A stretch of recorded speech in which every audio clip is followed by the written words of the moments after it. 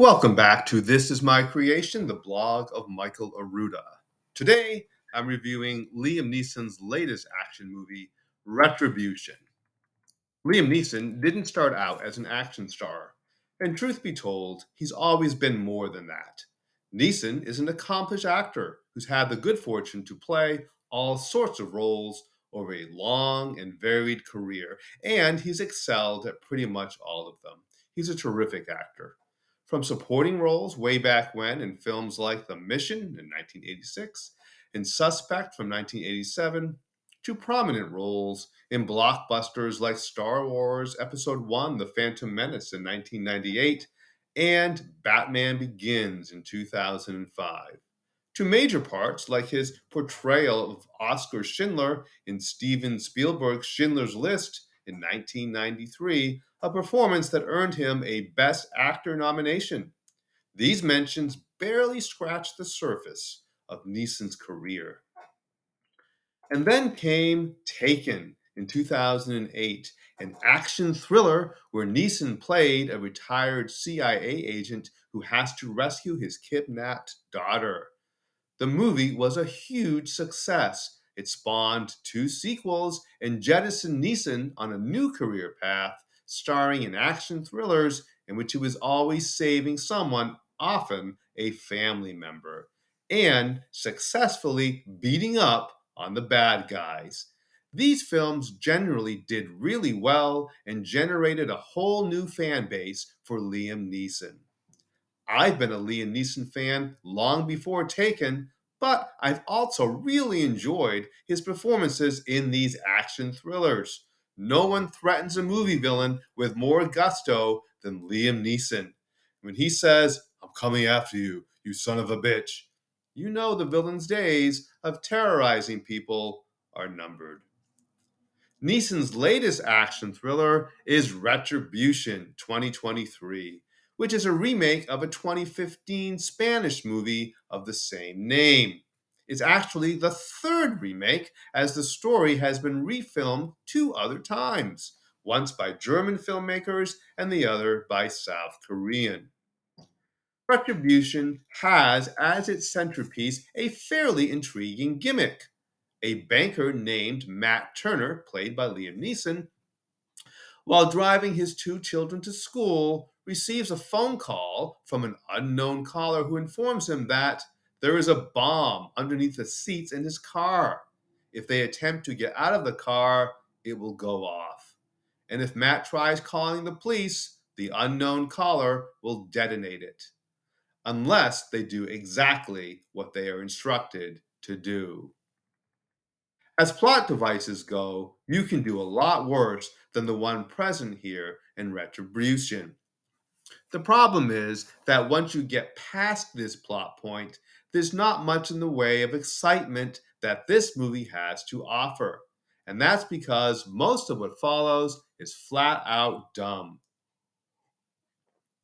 To prove that he means business, the villainous caller has Matt drive to a parked car where one of Matt's clients and his girlfriend sit.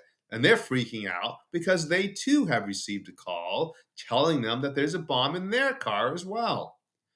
As Matt tries to calm his client down, the client's car explodes when the girlfriend tries to escape. The evil villain uses this as a moment to show Matt that he's for real. Which begs the question, what was supposed to happen if the woman hadn't tried to exit the vehicle? Were they all just going to sit there and have a chummy conversation? Later, they are instructed to drive to another location where they meet Matt's boss, Anders Muller, played by Matthew Modine, who's also sitting in his car. The caller instructs Matt to shoot and kill his boss. And if he doesn't, the caller will blow up Matt's car.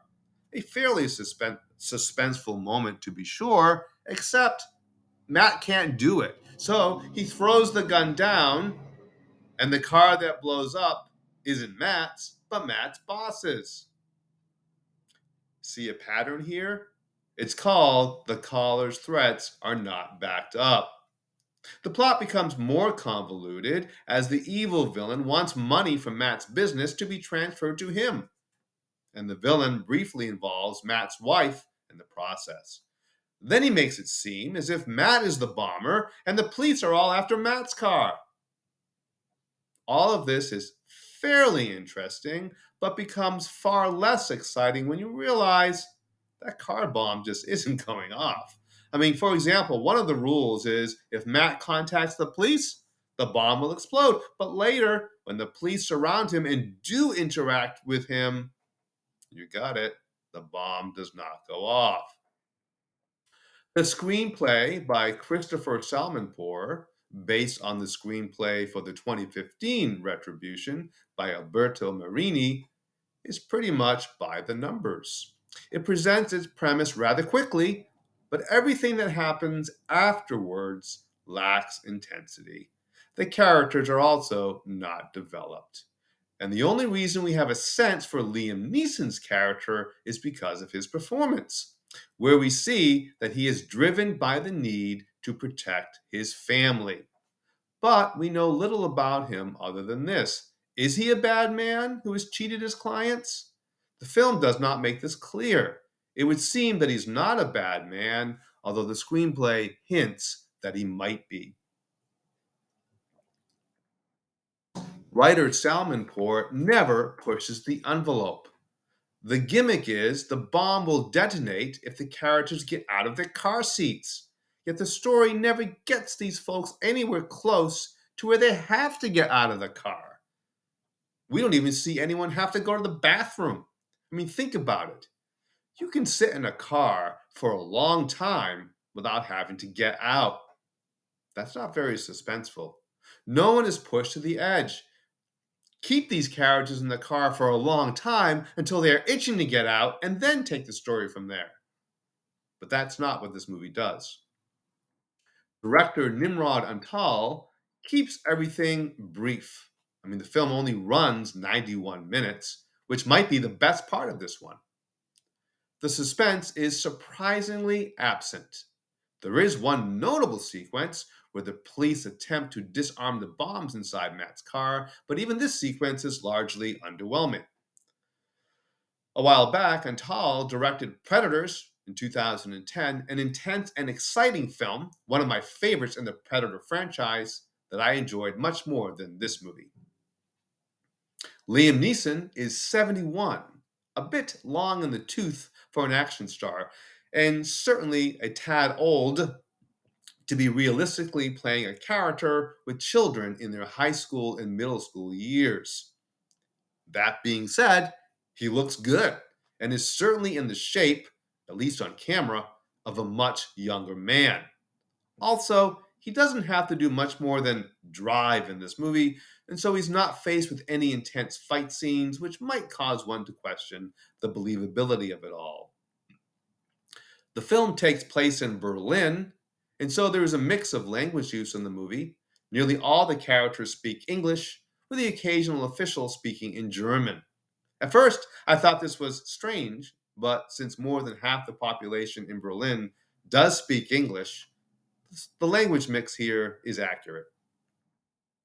Retribution is a minor action thriller.